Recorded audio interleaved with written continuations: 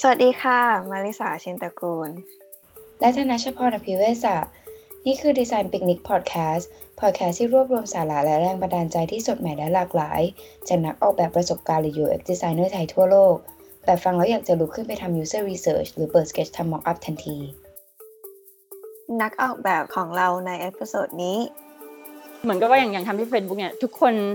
เก่งหมดแบบทุกคนเก่งแล้วทุกคนก็รู้แบบจะค่อนข้างฉันเก่งนะเพราะฉะนั้นทุกคนจะมีแบบ strong opinion everyone thinks they're right แบบเราก็เหมือนกันบางทีเราก็ถ้าเกิดเราแบบทุกคนจะค่อนข้าง aggressive นิดนึงถ้าเกิดเราไม่สามารถแบบว่า push your idea forward เราก็จะเป็นแค่แบบคนที่ติดตามพี่เดียสุชาดาสุธาศิริทรัพย์ Product Designer ที่ร่วมสร้าง Impact กับบริษัทระดับโลกอย่าง Apple, IBM และ Facebook ทั้งผ่านการทำงานออกแบบและการคัดเลือกคนเข้าทีมสวัสดีค่ะพี่เดียสวัสดีค่ะภายในเวลาเพียงแค่6 ปีพี่เดียทำงานออกแบบให้กับบริษัทยักษ์ใหญ่ระดับโลกอย่าง Apple, IBM และ Facebook ช่วยเล่าประสบการณ์การทำงานในแต่ละที่ให้ฟังคร่าวๆได้ไหมคะค่ะก็ตอนแรกพี่เรียนจบมาพี่ก็ไปเริ่มทำงานที่ Apple ก่อนแล้วก็ย้ายไปทำ IBM แล้วก็ล่าสุดนี้ตอนนี้อยู่ที่ Facebook เป็น Product Designer ตอนที่พี่ทำอยู่ที่ Apple พี่ทำเป็น Production Artist ซึ่งพี่ก็โฟกัสทางด้านเว็บไซต์แบบว่า Visual ทางด้าน Visual มากกว่าอย่างเช่นแบบตอนนั้นสมัยที่พี่ทำอยู่มันเป็นช่วง iOS 8แล้วก็ Yosemite ไม่รู้จำกันได้หรือเปล่านี่ iOS 12ก็แบบมาก็นานมาแล้วนะ4-5 รุ่นค่อนข้างคลาสสิกนิดนึงใช่เป็นพี่ค่อนข้างก็นับอายุย้อนไปกันละกัน ตอนที่ทำที่ iOS 8ตอนนั้นก็คือเหมือนกับว่าทำยังไงดีให้ visual มันออกมาดูคนดูแล้วน่าสนใจ grab attention high quality แล้วก็สามารถทำให้คนรู้ว่าproduct นี้มันใช้ยังไงหลังจากนั้นพี่ก็ได้ทำงานร่วมกับ UX designer ที่ Apple แล้วก็แบบรู้สึกเฮ้ยงานเขาน่าสนใจกว่าเขาเหมือนกับว่าเราทำเหมือนกับว่าทำให้มันสวยแต่คนอื่นที่แค่เป็น UX designer เขาทำให้มันเหมือนกับว่าออกมาเป็นว่ายังไงดีให้คนกดตรงไหนให้คนดูยังไงก่อนมันเลยค่อนข้างแบบพี่เลยเหมือนได้เปิดโลกกว้างว่าเฮ้ยมันมีอีกอย่างนะที่แบบ it's not all about how it looks อะไรเงี้ยก็เลยสนใจก็เลยไปเรียนรู้ด้วยตัวเองทางออนไลน์อะไรเงี้ยแล้วน้องสาวเป็น UX designer อยู่ก็เลยแบบถามคำถามบ้างก็เลยค่อนข้างสนใจในสุดก็เลย apply ทำ portfolio แล้วก็apply ที่ IBM เพราะตอนนั้น IBM มีแบบโปรแกรมที่ว่าdesign thinking ที่แบบน่าสนใจแล้วก็พี่ก็ join IBM Mobile Innovation Lab ซึ่งเป็นที่เหมือนกับเป็นสตาร์ทอัพเล็กๆใน IBM ที่เขาสร้างขึ้นมาเพื่อที่จะเอาวัตสันเทคโนโลยีต่างๆไม่รู้จักวัตสันกันหรือเปล่าน้องไมค์เป็นของ IBM เนาะใช่ก็เป็นเหมือนกับว่า AI ของ IBM ที่เอาเทคโนโลยีหลายๆแบบเนี่ยเป็นแบบเหมือนว่า API ต่างๆมาเพื่อที่จะแบบทำให้ help แบบคนอื่นสามารถแต่ละ industry อย่างอื่นก็สามารถดึง API อันนี้ไปใช้ตามแอปตัวเองหรือว่าเว็บไซต์ของตัวเองอย่างตอนที่ทำอยู่ตอนนั้นก็ประมาณว่าเอาเทคโนโลยีพวกนี้ไปใส่ใน vertical ต่างๆเขาก็เหมือนกับเป็นโจทย์มาว่าโอเคถ้าเกิดเป็น medical industry เราสามารถเอาวัตสันเทคโนโลยีไปใช้ทำอะไรได้บ้างหรือว่าอย่างเช่นเป็น travel industry สามารถเอาวัตสัน IBM เทคโนโลยีนี้ไปใช้อะไรได้บ้างเราก็เป็นดีไซเนอร์ที่แบบโอเคทำแต่ research ทำคู่กับดีไซเนอร์researchers แล้วก็ทำคอนเซปต์แล้วก็ทำเป็นแอปมาเขาเรียกว่า ready app แล้วพวกนี้ก็จะมีกลุ่มเซลล์เป็นคนเอาไอเดียพวกนี้หลายๆแบบของแต่ละ industry อย่างเช่นของ travel app อันนี้ที่ทำคิดขึ้นมาเขาก็ไปขายที่แบบ American Airlines หรือว่าแอร์ไลน์ต่างๆหรือว่าโฮเทลต่างๆแล้วก็ถ้าเขาสนใจก็จะมีอีกทีมหนึ่งเลยที่เป็นสามารถทำเป็นแบบ production ใส่ branding ของ American Airlines หรือว่าใส่ branding ของแบบ Marriott Hotel อะไรอย่างนี้เข้าไปมันเหมือนเป็นเฟรมเวิร์กที่ว่าเอาแอพพลายกับบริษัทไหนก็ได้ใช่ไหมใช่ก็เหมือนเป็นแบบเป็นเทคโนโลยีที่เราทำจริงก็คือเป็นแค่ prototype แต่เป็น working prototype ที่แบบสามารถในแอปเอาไปใช้ได้แต่ก็ไปให้คนอื่นเอาไป adapt ใช้ตาม use case ต่างๆแล้วอย่างพี่เดียมีโปรเจกต์ทำมาน่าจะเยอะมากเลยใช่ไหมคะมีโปรเจกต์อันไหนที่ภูมิใจมากที่สุดอย่างที่ Facebook ก็จะมีเขาจะมีโปรแกรม call Facebook Hackathon ซึ่งพี่ได้ร่วมทำกับเพื่อน engineer อีก4 คน โปรเจกต์นั้นเป็นโปรเจกต์ที่พี่คิดว่าภูมิใจมากที่สุดเพราะว่าได้โอกาสเป็นแค่ไอเดียเล็กของพวกเราแล้วก็เอาไป present ให้ leadership แล้วเขาชอบตอนนี้ก็ทั่วโลกแล้วตอนนั้นโปรเจกต์นั้นก็คือ messenger translation จากแฮกเกอร์ตอนโปรเจกต์เล็กๆกลายเป็นแบบฟีเจอร์ที่ Facebook เอาไปทำจริงๆแล้วคนทั่วโลกได้ใช้น่าภูมิใจสุดๆเลยใช่มันก็มีแบบตั้งแต่มีบางทีเป็นคนแค่เป็นเด็กอินเทอร์นมามีไอเดียอย่างเงี้ยเขาก็มา pitch แล้วก็สามารถโปรเจกต์อย่างนั้นเป็นอะไรนะ picture frame ของ profile picture นั้นเป็น intern project เป็นเด็ก intern คนหนึ่งอ่ะแล้วก็ตอนนี้ก็ยังใช้อยู่ปัจจุบันนี้มันตั้งหลายปีแล้วเป็นเหมือนกับ story to tell ถ้าพูดถึงอย่างนี้ดูเหมือน Facebook เขาจะให้ความสนใจเกี่ยวกับไม่ใช่แค่ว่าต้องเป็น full time employee แต่ว่าเป็นเด็กฝึกงานเขาก็สนใจไอเดียของเด็กฝึกงานด้วยวัฒนธรรมแบบนี้พี่เดียเห็นที่ IBM และ Apple ด้วยไหมคะหรือเป็นแค่ที่ Facebook ใช่อันนี้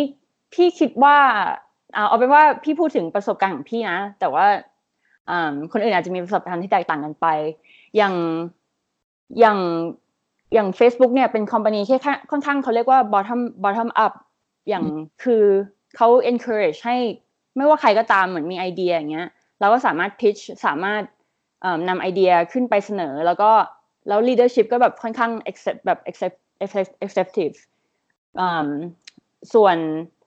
อย่าง Facebook กับ IBM พี่เห็นว่าค่อนข้างจะเป็นเหมือนกับว่า top down มากกว่าซึ่งส่วนใหญ่ leadership เป็นคน define strategy เป็นคน define direction แล้วก็เหมือนกับว่าส่ง order ลงมาเราก็ทำตาม strategy นั้นแต่ว่าก็จะมีแบบเราก็สามารถ twist นิดหน่อยได้ว่าอันนี้อยากให้เป็นอย่างนี้นี้อยากให้เป็นอย่างนี้อะไรเงี้ยคือ Apple กับ IBM จะเหมือนแบบ top down มากกว่าเนาะใช่แต่เพราะว่า Apple กับ IBM กับ Facebook ทั้ง3ที่เลยเป็นบริษัทที่ใหญ่มากๆแต่ละทีมน่าจะมีวัฒนธรรมที่แตกต่างกันไปเหมือนกันใช่ไหมคะคือมันไม่ใช่ทุกทีมของ Apple จะ top down แต่ว่าแค่พูด in general แบบใช่มันก็แตกต่างกันแหละอย่างขนาดอย่าง IBM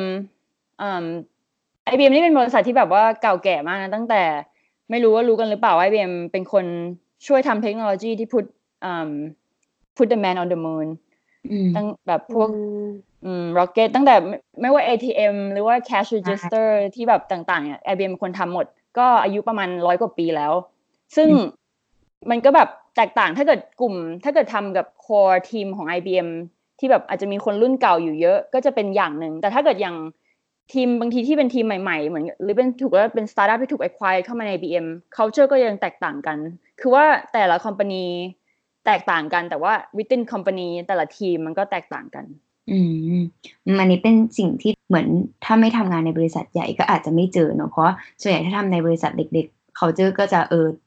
เหมือนกับจะ tight มากแล้วก็จะเหมือนกันหมดแต่ว่าถ้าในบริษัทใหญ่ๆก็ต้องบอกว่าถ้าคนนึงบอกว่าไม่ชอบบริษัทนี้เราก็ต้องดูว่าเขาทำงานอยู่ในทีมไหนเพราะบางคนที่ทำงานบริษัทเดียวกันถ้าอยู่คนละทีมก็อาจจะมีประสบการณ์ที่แตกต่างกันใช่มันก็แล้วแต่ว่า working style ของแต่ละคนด้วย preference อะไรเงี้ยแล้วพี่เดียคิดว่าเวลาทำงานกลุ่มเล็กๆเป็นทีมในบริษัทใหญ่ๆเนี่ยค่ะมีคุณสมบัติอะไรบ้างที่คิดว่าเป็นดีไซเนอร์สำคัญมากต้องมีเพื่อที่จะทำงานภายในทีมให้ได้ผลงานออกมาดีที่สุดเป็นคำถามที่ดีมากคุณสมบัติที่ดีไซเนอร์ควรมีเวลาทำงานเป็นทีมไม่ว่าทีมเล็กหรือทีมใหญ่บริษัทเล็กหรือบริษัทใหญ่พี่รู้สึกว่ามันคือ soft skill ที่สำคัญมากกว่าอย่าง hard skill อย่างเช่นโอเคเราจะเก่ง visual เราจะเก่ง motion เราจะเก่ง interaction มันก็สำคัญแต่ว่าพอรู้สึกว่าถ้าทำงาน progress ไปแบบในcareer ระดับหนึ่งแล้วเราก็จะรู้ว่า hard skills เนี่ยมันสำคัญแต่ว่ามันเริ่มเป็นแบบว่า secondary เหมือนว่า the more you progress เนี่ย you be pushing pixel น้อยลงแต่ว่าจะไปโฟกัสทางด้าน strategy idea implementation แบบ driving project จากตั้งแต่ตอนเริ่มไปถึงตอนจบใช่ที่สำคัญก็คือแบบเอาเป็นว่าพวกถ้าเน้นแบบ2-3 skill name 2-3 skills ขึ้นมาก็คือ communication ใช่ไหมการ communicate เราสามารถขายไอเดียสามารถทำให้ทุกคนในห้องเนี่ยเชื่อเราว่าไอเดียนี้คือดีหรือเปล่าได้ไหมแล้วก็ collaboration ก็คือสามารถทำงานกับทุกคนได้ดีแค่ไหน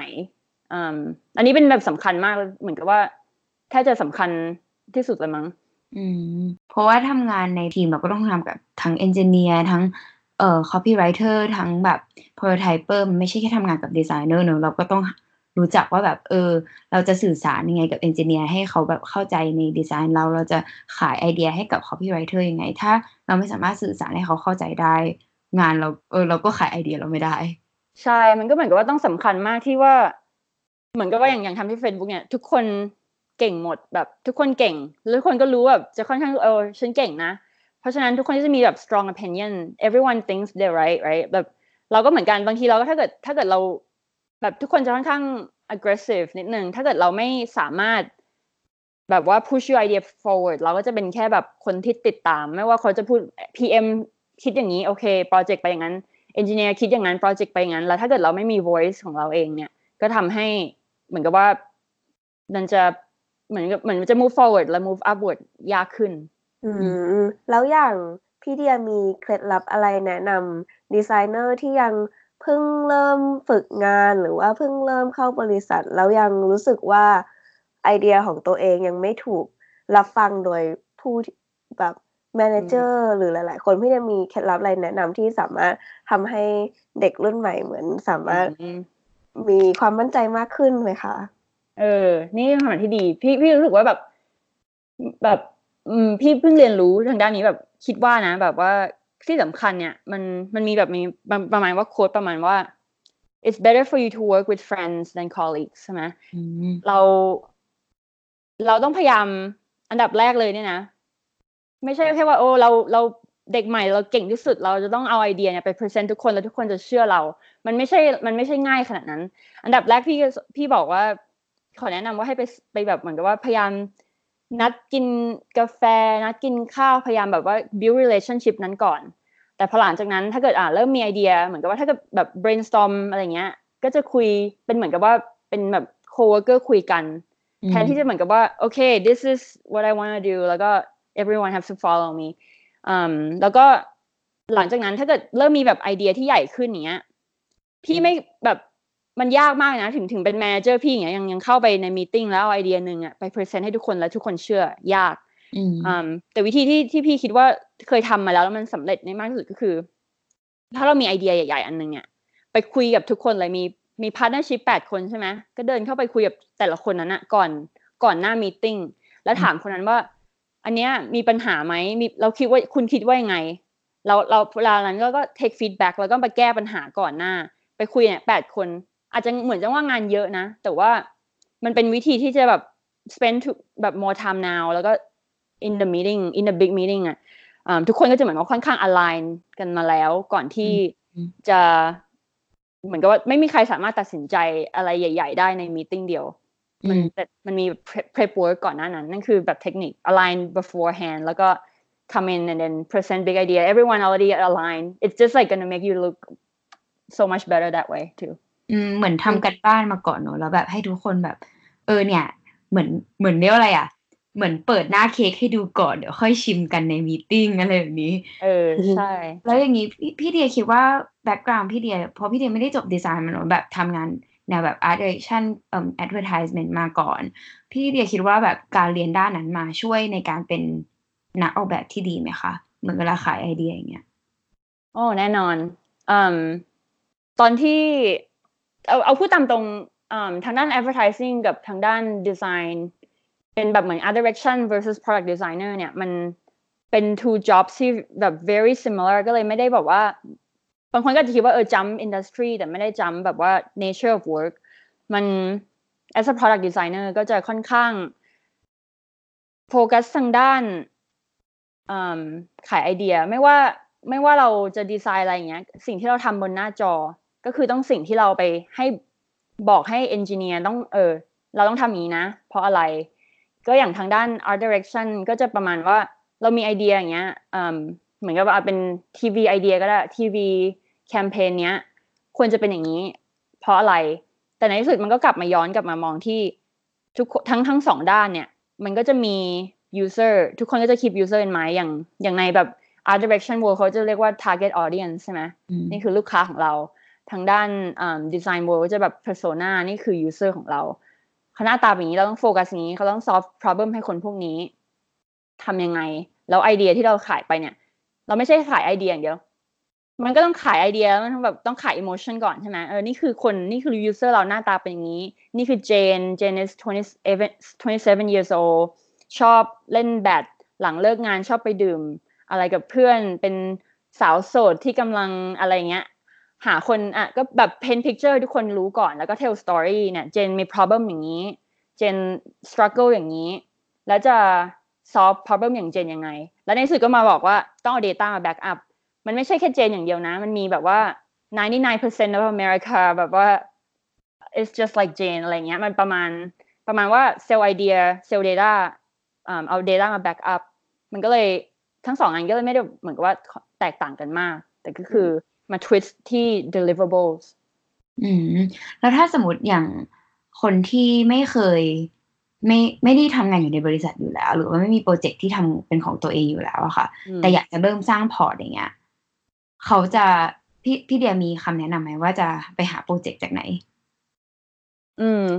อันนี้ก็เคยมีคนถามพี่นะว่าโปรเจกต์เอาโปรเจกต์ไงดีเอาโมบายเว็บหรือว่าเอาแบบแบงกิ้งดีไหมอยากไปทำแบงกิ้งแล้วจะทำโซเชียลมีเดียทำแบบ Facebook ดีไหมอะไรเอาแบบแอป Facebook มารีดีไซน์ดีไหมอะไรอย่างเงี้ยคือพี่ให้คำตอบไปประมาณว่าเราเลือกโปรเจกต์ทำอะไรก็ได้ที่เราชอบแบบอย่างเช่น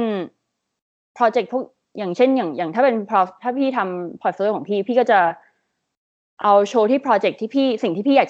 จะทำในฟิวเจอร์ถ้าพี่ชอบทำเว็บก็ทำเว็บถ้าพี่ชอบทำโมบายก็ทำโมบายชอบทำอินดัสทรียังไงโจทย์ยังไงก็แบบมันซึ่งเป็นโอกาสที่ดีมากมันสนุกมากเป็นโอกาสที่ไม่กี่ครั้งหรอกที่ว่าจะได้ทำในสิ่งตัวเองชอบแล้วหลังจากถ้าเกิดมันมีข้อดีอย่างนึงคือถ้าเกิดพอร์ตโฟลิโอเราเป็นสิ่งที่ตัวเองชอบเงี้ยแล้วถ้าเกิดบริษัทอื่นเห็นแล้วไม่เหมาะสมเขาก็จะรู้แล้วซึ่งดีสำหรับเราด้วยซ้ำว่านี่เราไม่ต้องมานั่งทำบริษัทนี้เพราะว่าบริษัทนี้คงไม่ทำงานที่เป็น nature product ที่เราชอบ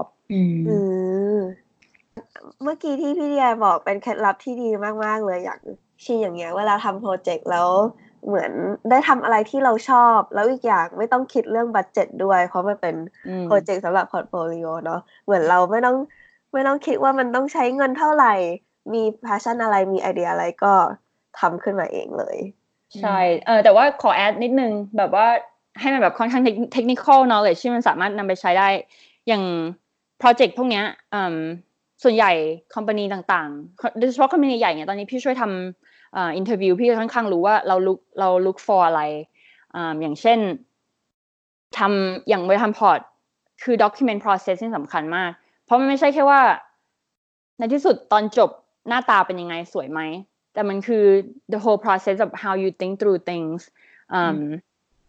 how you done your research and then how like we can look into your like critical thinking skills หรือว่า problem solving preparation มันแบบมันลึกมากกว่านั้นซึ่งบริษัทไม่ได้แค่ดูแค่ว่าโอเคคนนี้สามารถทำให้มันสวยได้แล้วความคิดก่อนหน้านั้นล่ะเป็นยังไงแล้วก็อีกอย่างก็คือ